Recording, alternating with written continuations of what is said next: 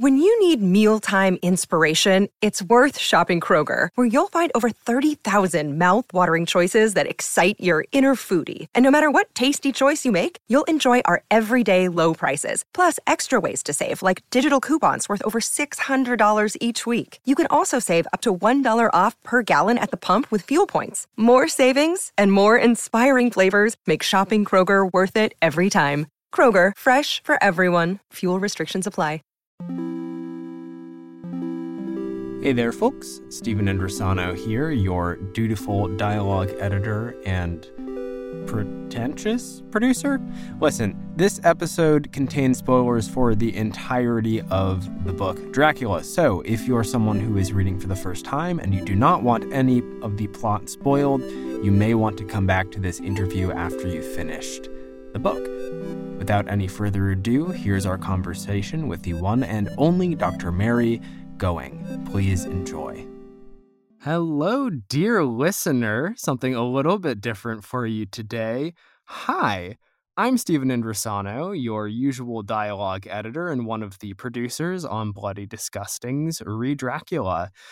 This is one of the bonus episodes that we were able to do because of your generous support. Thank you to everyone who backed this project so we could have wonderful conversations like the one we are going to have today. We are joined by Dr. Mary Going, Research Associate at the University of Sheffield. This is going to be a conversation about anti-Semitism in Dracula and in the Gothic at large. Mary, welcome. Hi, thank you. It's lovely to be here. So I'm going to start with a really simple, easy question. Could you define the Gothic? Oh, that's a great one. I guess TLDR is anything spooky that's fascinated with death and the macabre, interested in the supernatural or perhaps the explained supernatural. It kind of overlaps a lot with horror, although they are very different. If you are talking about Gothic literature, it starts with a novel called The Castle of Otranto, which was published in 1764, which is your typical haunted house, spooky castle narrative, which has ghosts, a giant helmet, a big evil baron, a damsel in distress who is chased around the castle dressed in white, and a hero to save the damsel. Like I said, it often overlaps a lot with horror, so as well as those kinds of, visceral moments of physical gore, you also have things like the devil. He comes into it a lot. The explained supernatural is also really important in the Gothic, where maybe it's ghosts, but in the end it turns out to be a kind of Scooby-Doo-esque kind of thing where it's not a ghost, it's just a human being. So you have that kind of tension in a lot of Gothic narratives. But yeah, that is, I guess, a very short encapsulation of what the Gothic is. For those of you who are not Gothic studies people, that was a very mean thing that I did, because asking to explain what the Gothic is a bit like asking to explain what is art? What is humanity? It's this massive umbrella term that encompasses everything from aesthetics to architecture to what we're talking about today, which is literature. I can give you a longer definition if you would like. I just don't know how long you actually want to talk about. I want you to go off, please. Let's get into it. Okay. So if you think about the term Gothic, where does it come from? So we have to go all the way back to the Roman Empire, and specifically the fall of the Roman Empire. So when Rome was at its peak, it was kind of like the pinnacle of civilization and democracy and good art. And then who came in and sacked Rome? It was the Visigoths. And they sacked Rome, destroyed their empire, went around pillaging and plundering. And so Goths became barbarous and uncivilized and all of those kinds of things. In the medieval period, like you say, like art and aesthetics, you have a fascination with Danse Macabre, with Memento Mori. Everything was about skulls and death. And you have all of these big kind of cathedrals and abbeys. And as soon as you get into the Renaissance, everyone's kind of like, well, that's kind of bad, isn't it?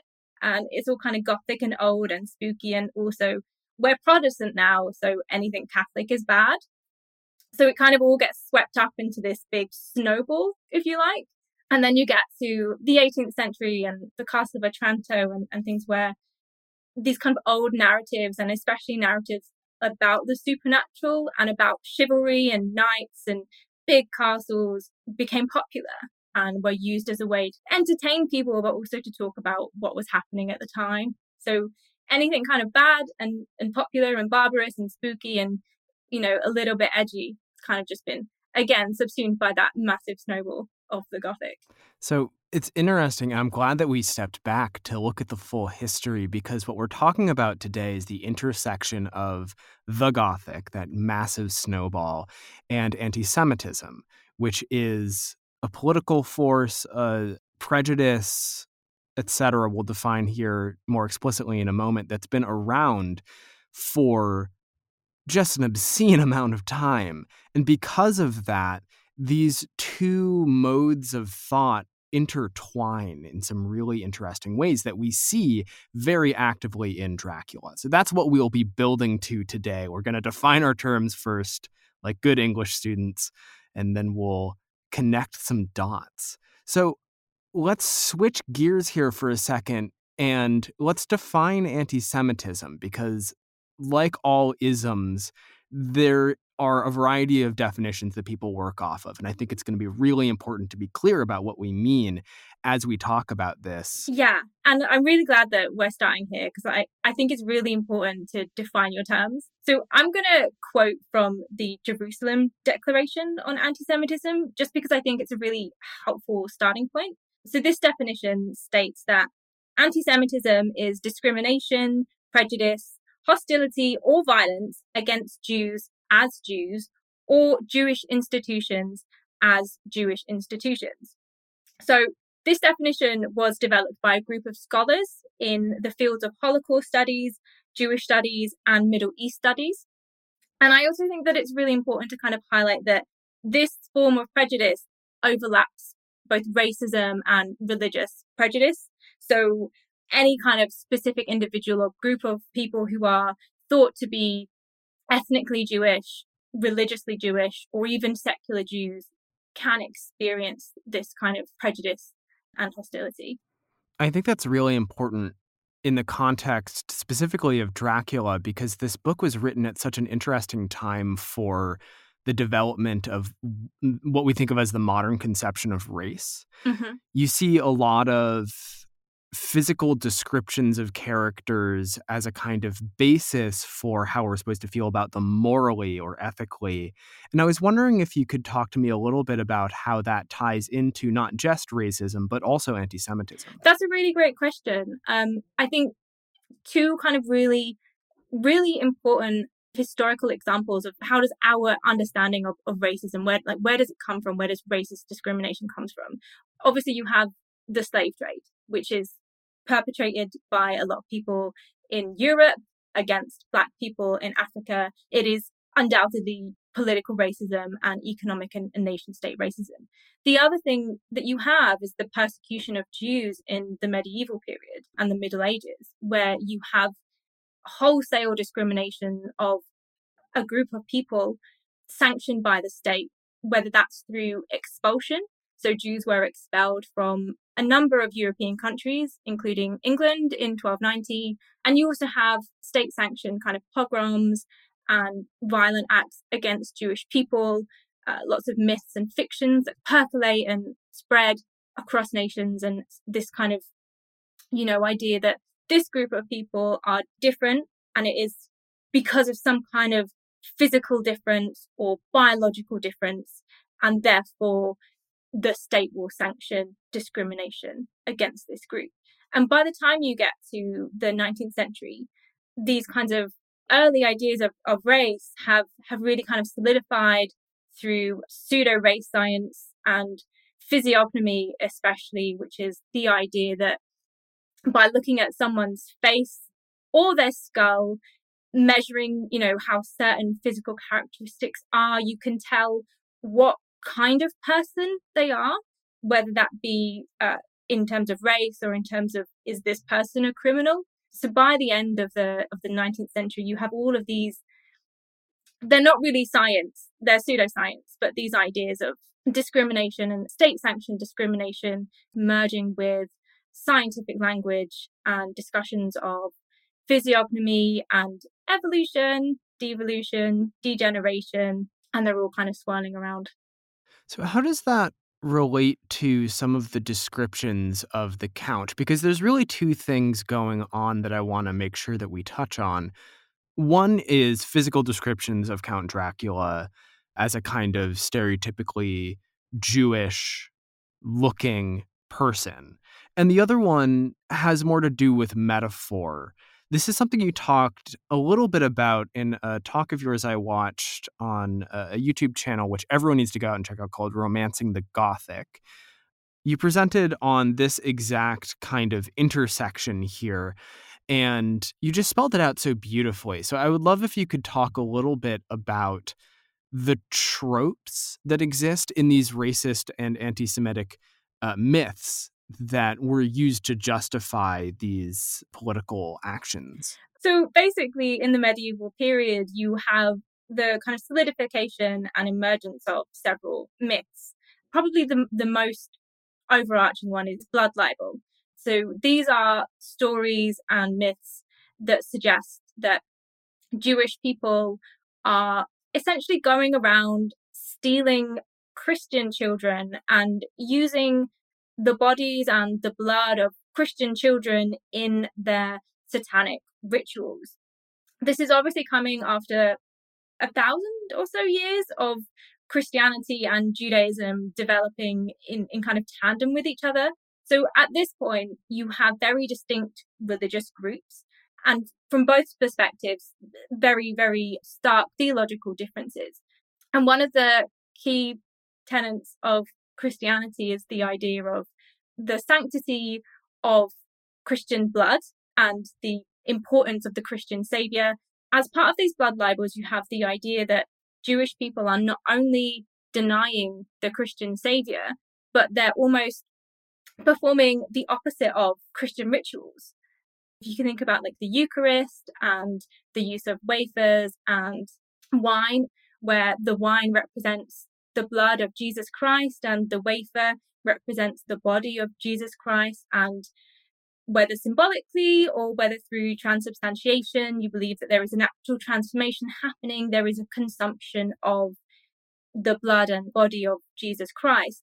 The inverse of that suggests that Jewish people are in league with Satan and they are using the blood and the bodies of Christian children to perform satanic rituals.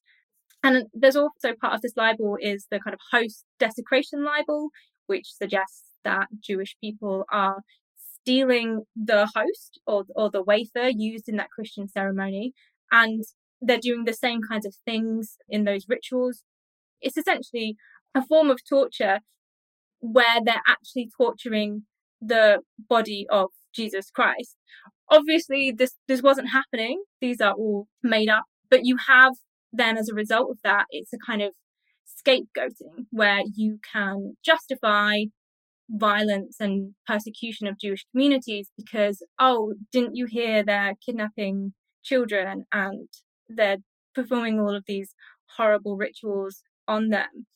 You also have other stories, including well poisoning stories. So the idea that Jewish people are going around and poisoning wells, which obviously would bring a lot of disease to communities. And I think when you get to Dracula, what you see is the kind of regurgitation of some of these myths where you have the stealing of children. So Dracula steals a child to feed to the three brides of Dracula.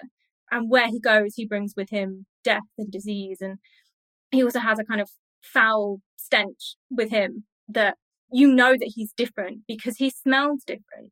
And it's another part of that evolution of those kinds of blood libel stories. What you just said unlocked something for me as well, which is that this is a book that is absolutely rife with the interruption of Christian and protective rituals. You know, I think of the taking of the garlic flowers, where this is a ritual that is meant to be protective of a good Christian woman that is disregarded, and it brings death and peril and chaos to all involved. There is something, I think, going on, too, in Dracula that I wonder if you would talk to about a kind of fear of a powerful other, in this case, very heavily tied to these myths of Jewish blood libel, etc., coming and taking over, in this case, London.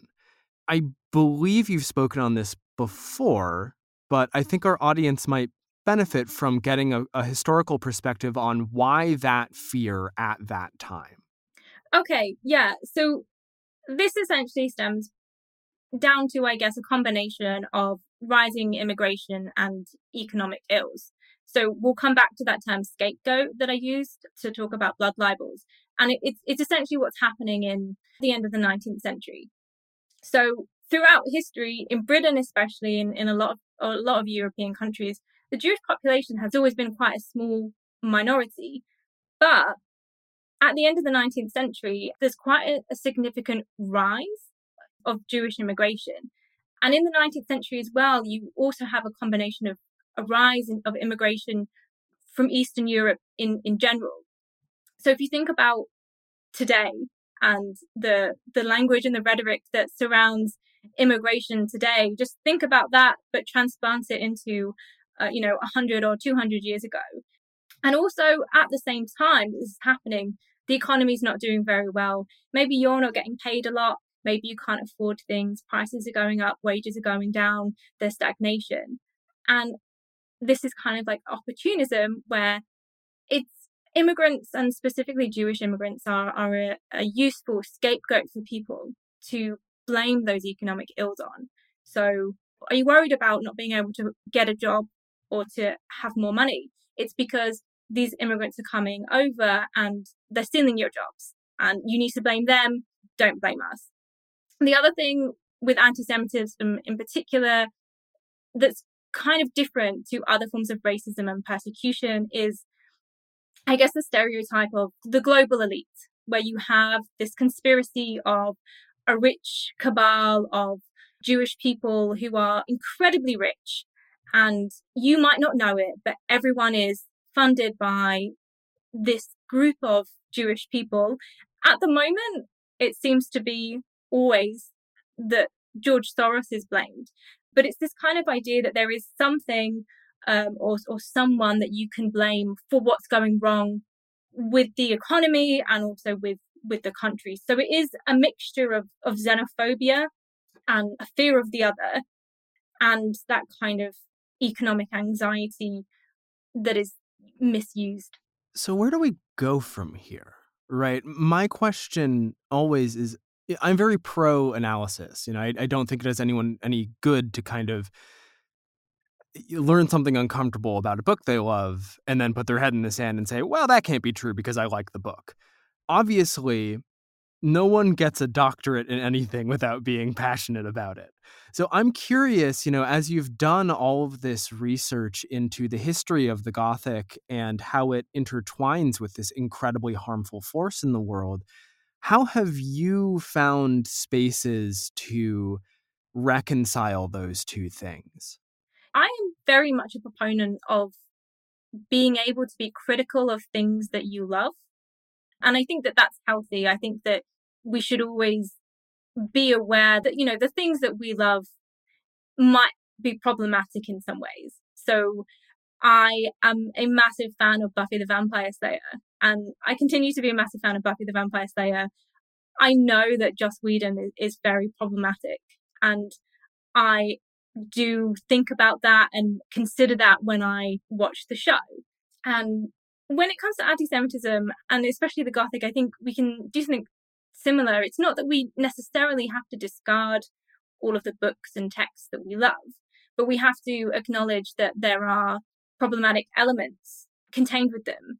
And I also like to think about it in terms of intent versus impact, and where do we go from there. So I like to use the analogy of somebody who is, maybe in a park, you've got a ball, you're throwing it into a net or something. That's your intention. But what if you hit someone with that ball and you don't intend to hit them, but you have hit them? Regardless of your intention, you have to deal with that impact. And I think that's where we go from there. We have to look at the impact, and especially for people who are Christian or culturally Christian, think about the impact of the culture and society that you are a part of, and stand up if you notice something. If you're reading a book, think about how you can critique that and maybe seek out books that don't contain those kinds of stereotypes. So maybe read Dracula, but then go and find something written by a Jewish person and see what their take on it is.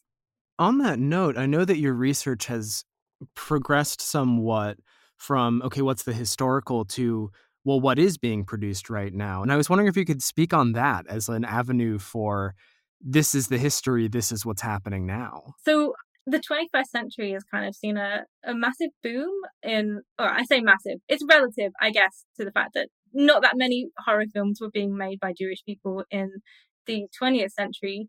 We can go into the reasons why. Obviously, I think one of the big ones is the Holocaust and the fact that 6 million Jews were murdered. So just who could make those kinds of films?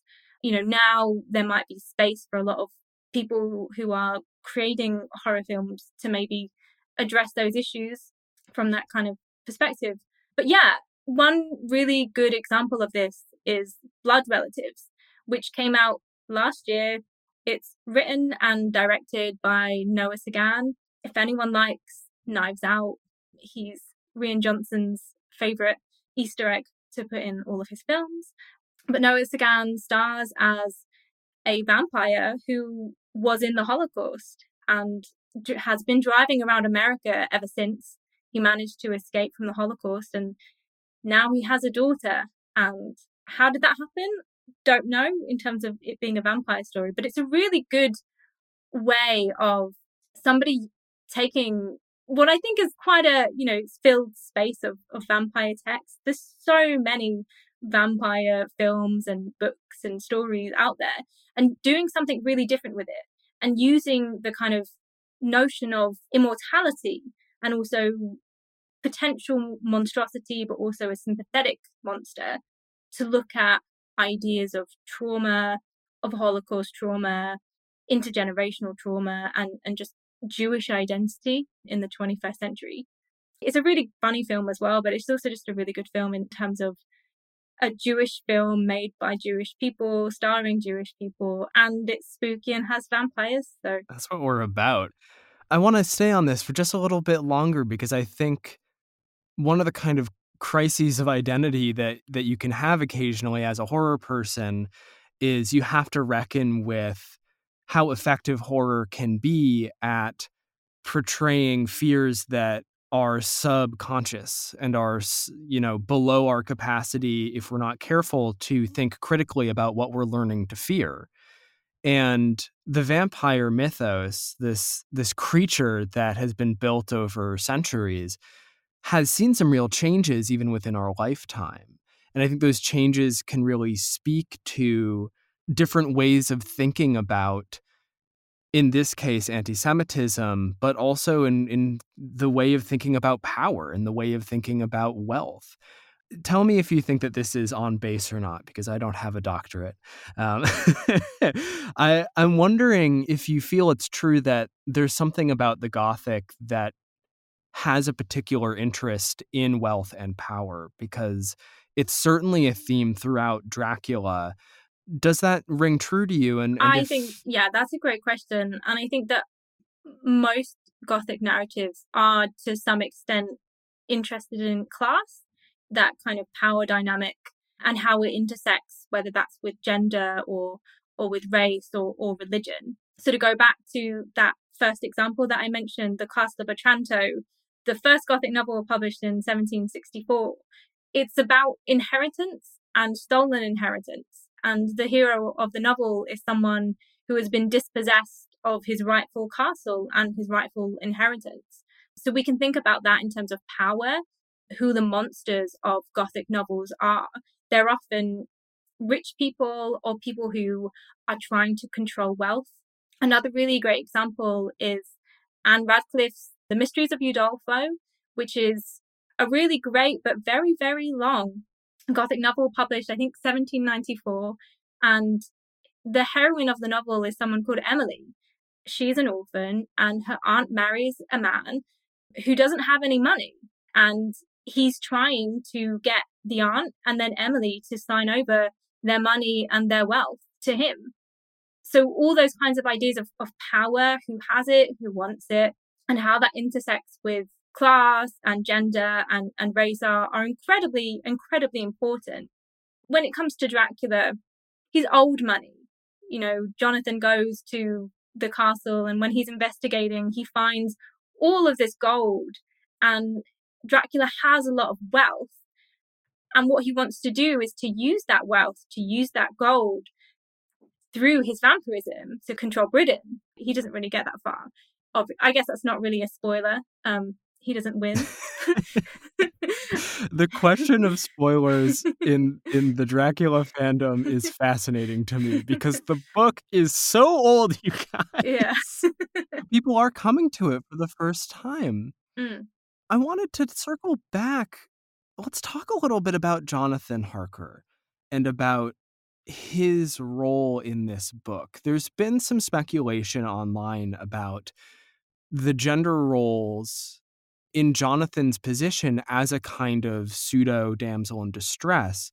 Does that ring true to you? Oh, 100%. Jonathan, poor Jonathan, he is the poor Gothic heroine. He goes to the castle and he fulfills that role of someone who gets chased around the castle, is locked up in a castle, can't leave, needs to be rescued, all of these kinds of things. One of my favorite passages in Dracula is where Dracula stops the three brides from, killing Jonathan because he says, he's mine. And I think that also adds another really interesting homoerotic kind of queer angle to Dracula's relationship with Jonathan. And also, where does Dracula fit in that idea of gender as well? But for Jonathan, absolutely, he is not your kind of man's manly man.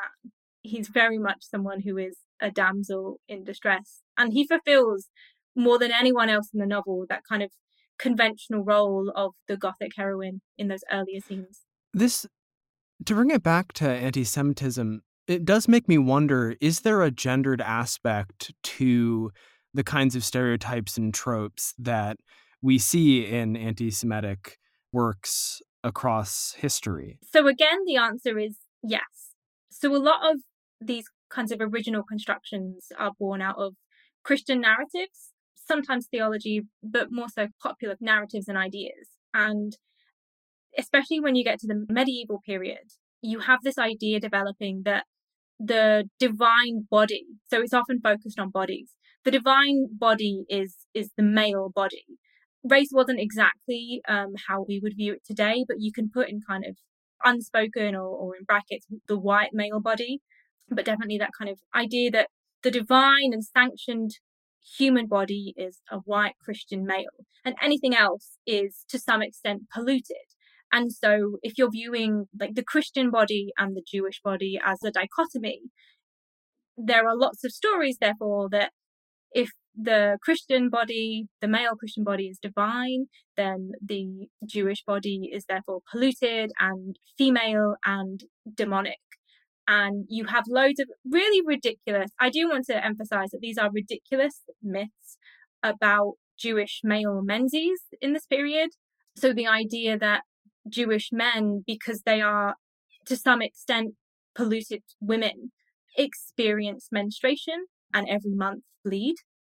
And you have those kinds of ideas of gender and a lack in terms of being that kind of fully realized male body in Dracula, where, for example, in the scene where he comes upon Mina while all the other men are out hunting his tombs, and he's essentially breastfeeding her.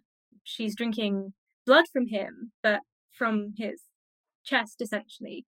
So you have those ideas that even in Dracula, he is to some extent not entirely considered to be that idealized divine male body.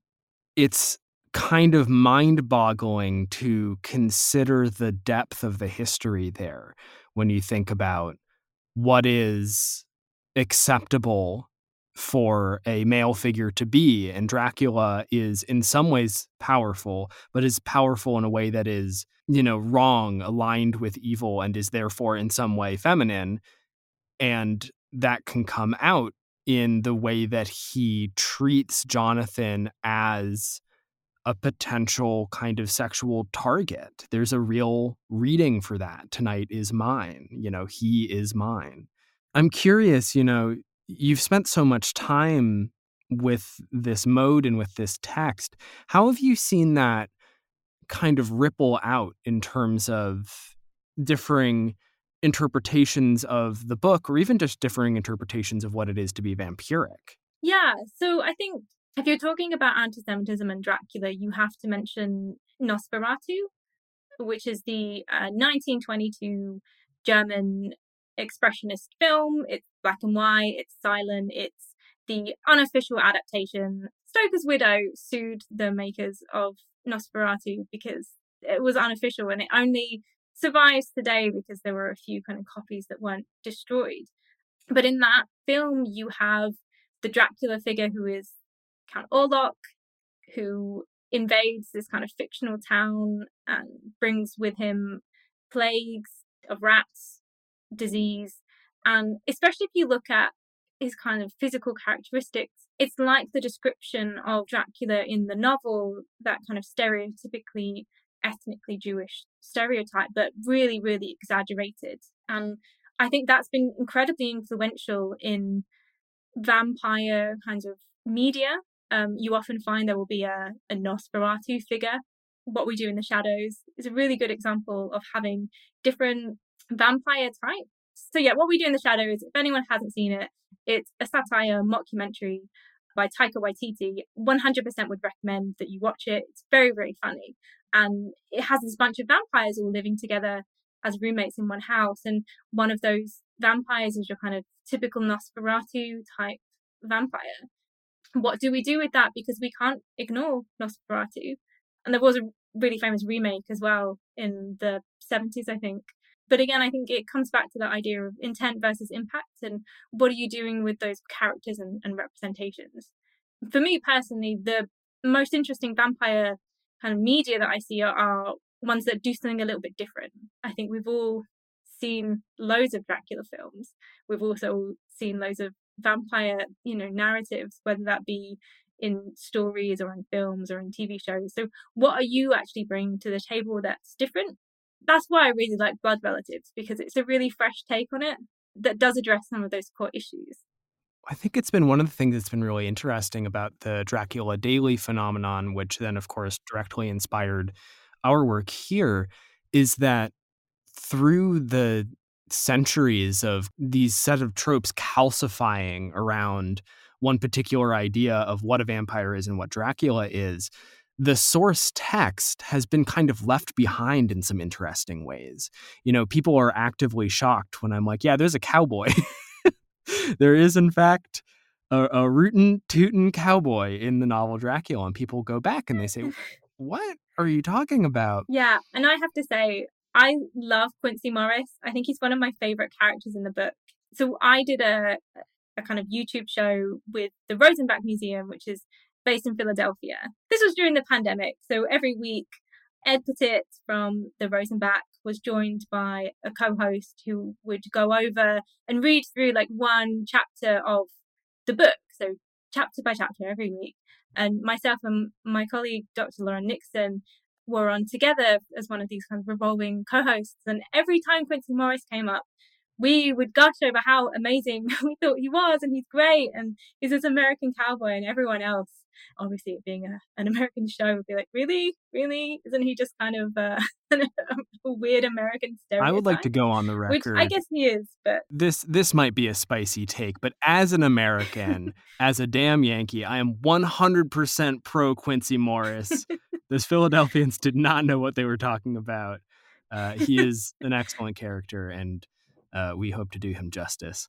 I wanted to, as a last kind of point here, I was able to listen to an episode or two of your podcast, which I highly recommend, by the way. It's called The Ghoul Guides, and it's a kind of conversational show about the Gothic and the history of and individual aspects of. And one of the concepts that you brought up on that show that I really wanted to get into our kind of feed here is this idea that Gothic literature or media can either reinforce existing power structures and stereotypes, or it can actually be revolutionary in some way and talk about the aspects of our society and culture that are deeply unfair. And so I was wondering if you could talk a little bit on that theme and discuss some places where you've seen it done really well or really poorly. I think a lot of Gothic and horror narratives can be kind of conventionally small c conservative, because they're all about, especially when it comes to monsters, destroying the monster. If we view monstrosity as anything that's, abnormal, which therefore encompasses anything, queer identities, female identities, other racial identities, then is killing the monster the best thing to do? With that said, I think sometimes, even when you have narratives that are explicitly conservative, where they want to have that ending where the heroine ends up with the hero, the monster is vanquished, and everything is okay, there's still elements in those texts that disrupt the status quo and suggest that maybe there is something different, or maybe there is something in monstrosity to be kind of salvaged.